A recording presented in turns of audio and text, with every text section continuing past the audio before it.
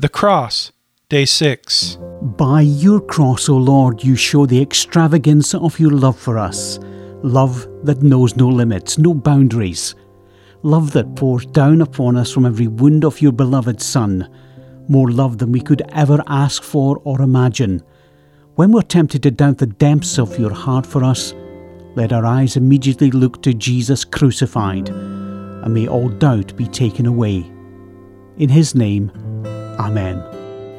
No picture more clearly illustrates the love of God than the death of Jesus on the cross.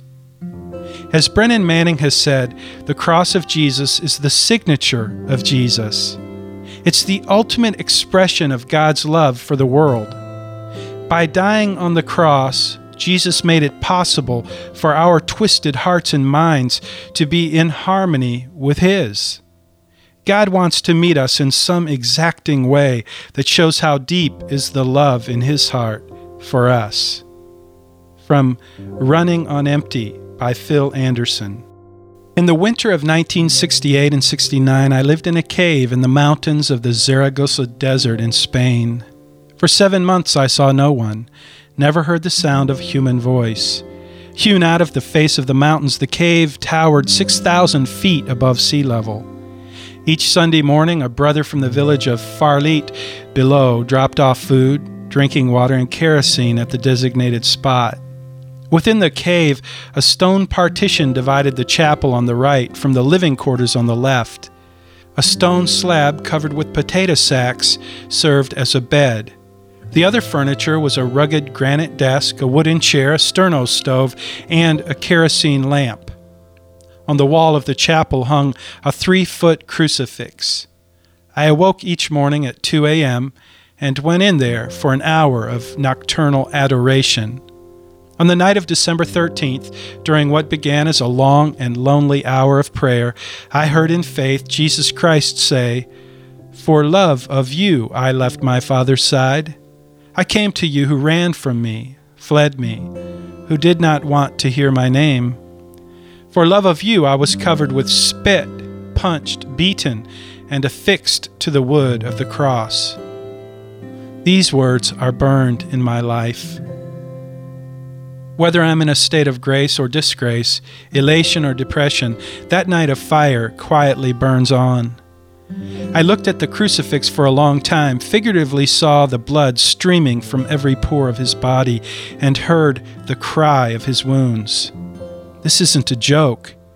It is not a laughing matter to me, and I have loved you. The longer I looked, the more I realized that no man has ever loved me, and no one ever could love me as he did. I went out of the cave and stood on the precipice and shouted in the darkness, "Jesus, are you crazy? Are you out of your mind to have loved me so much?" I learned that night what a wise old man had told me years earlier. Only the one who has experienced it can know what the love of Jesus Christ is. Once you've experienced it, nothing else in the world will seem more beautiful or desirable.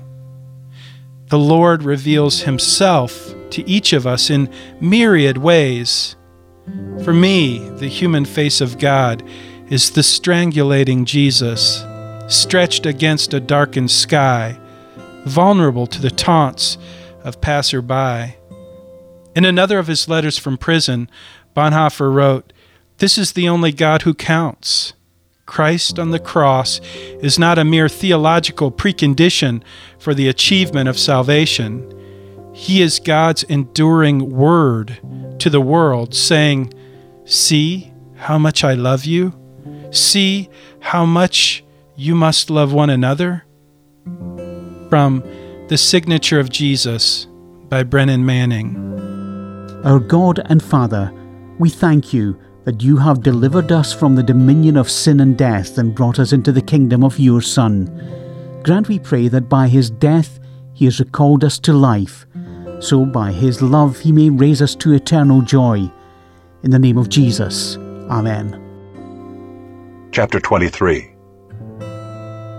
Then the whole company of them arose and brought him before Pilate. And they began to accuse him, saying, "We found this man misleading our nation and forbidding us to give tribute to Caesar, and saying that he himself is Christ, a king." And Pilate asked him, "Are you the king of the Jews?" And he answered him, "You have said so." Then Pilate said to the chief priests and the crowds, "I find no guilt in this man." But they were urgent, saying, "He stirs up the people, teaching throughout all Judea, from Galilee even to this place." When Pilate heard this, he asked whether the man was a Galilean. And when he learned that he belonged to Herod's jurisdiction, he sent him over to Herod, who was himself in Jerusalem at that time. When Herod saw Jesus, he was very glad, for he had long desired to see him, because he'd heard about him, and he was hoping to see some sign done by him. So he questioned him at some length, but he made no answer. The chief priests and the scribes stood by, vehemently accusing him. And Herod with his soldiers treated him with contempt and mocked him.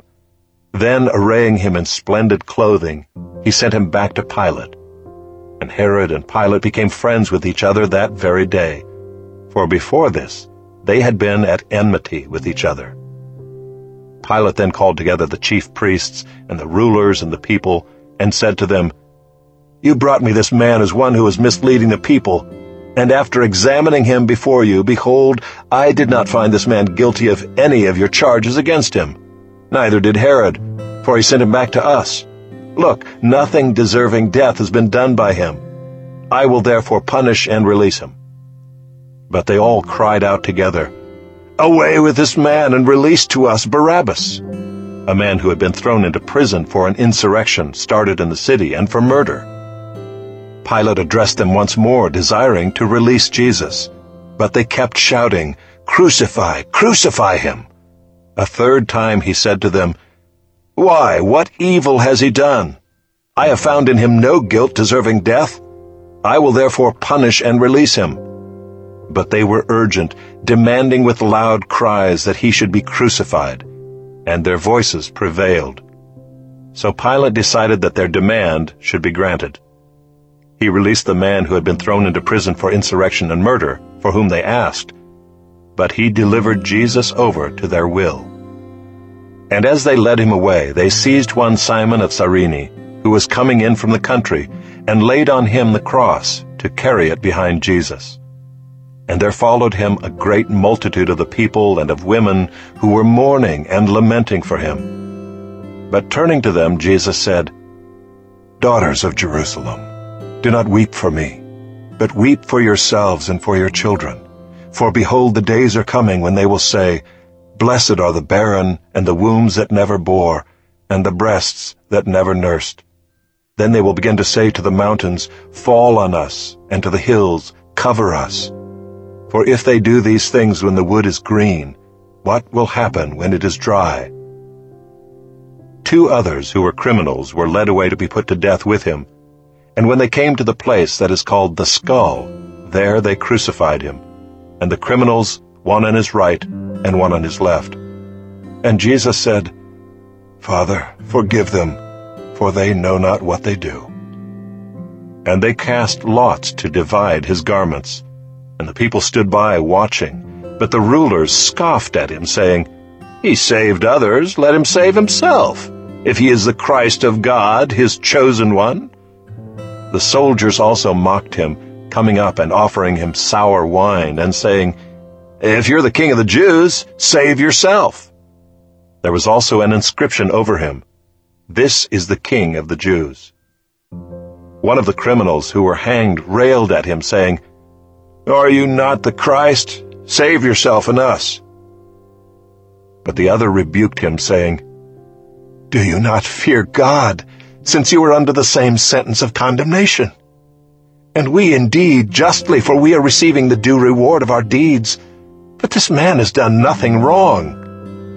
And he said, "Jesus, remember me when you come into your kingdom."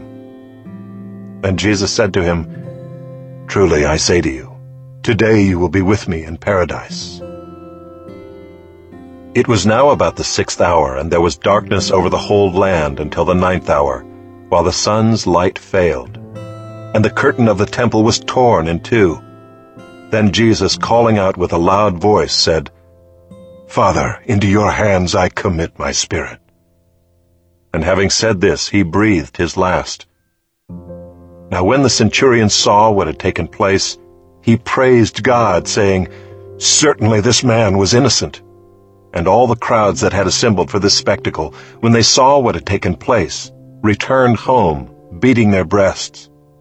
And all his acquaintances and the women who had followed him from Galilee stood at a distance, watching these things. Psalm 22. To the choirmaster, according to the doe of the dawn, a psalm of David. My God, why have you forsaken me? Why are you so far from saving me, from the words of my groaning? O my God, I cry by day, but you do not answer, and by night, but I find no rest. Yet you are holy, enthroned on the praises of Israel. In you our fathers trusted. They trusted, and you delivered them. To you they cried and were rescued. In you they trusted and were not put to shame. But I am a worm and not a man, scorned by mankind and despised by the people. All who see me mock me. They make their mouths at me. They wag their heads. He trusts in the Lord. Let him deliver him. Let him rescue him, for he delights in him. Yet you are he who took me from the womb. You made me trust you at my mother's breasts. On you was I cast from my birth, and from my mother's womb you have been my God. Be not far from me, for trouble is near, and there is none to help. Many bulls encompass me, strong bulls of Bashan surround me. They open wide their mouths at me, like a ravening and roaring lion. I am poured out like water, and all my bones are out of joint. My heart is like wax. It is melted within my breast. My strength is dried up like a potsherd, and my tongue sticks to my jaws. You lay me in the dust of death. For dogs encompass me. A company of evildoers encircles me. They have pierced my hands and feet. I can count all my bones. They stare and gloat over me. They divide my garments among them, and for my clothing they cast lots. But you, O Lord, do not be far off. O you, my help, come quickly to my aid. Deliver my soul from the sword, my precious life from the power of the dog. Save me from the mouth of the lion. You have rescued me from the horns of the wild oxen. I will tell of your name to my brothers. In the midst of the congregation I will praise you. You who fear the Lord, praise him. All you offspring of Jacob, glorify him and stand in awe of him, all you offspring of Israel. For he has not despised or abhorred the affliction of the afflicted, and he has not hidden his face from him, but has heard when he cried to him. From you comes my praise in the great congregation. My vows I will perform before those who fear him. The afflicted shall eat and be satisfied. Those who seek him shall praise the Lord. May your hearts live forever. All the ends of the earth shall remember and turn to the Lord, and all the families of the nations shall worship before you. For kingship belongs to the Lord, and he rules over the nations. All the prosperous of the earth eat and worship. Before him shall bow all who go down to the dust, even the one who could not keep himself alive. Posterity shall serve him. It shall be told of the Lord to the coming generation. They shall come and proclaim his righteousness to a people yet unborn, that he has done it. Everything is possible to him who believes. Everything is possible to him who believes. And I do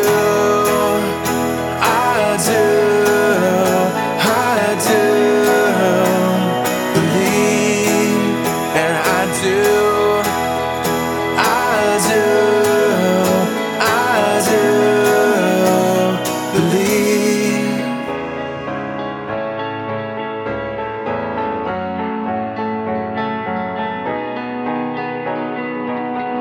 Everything is possible to him who believes.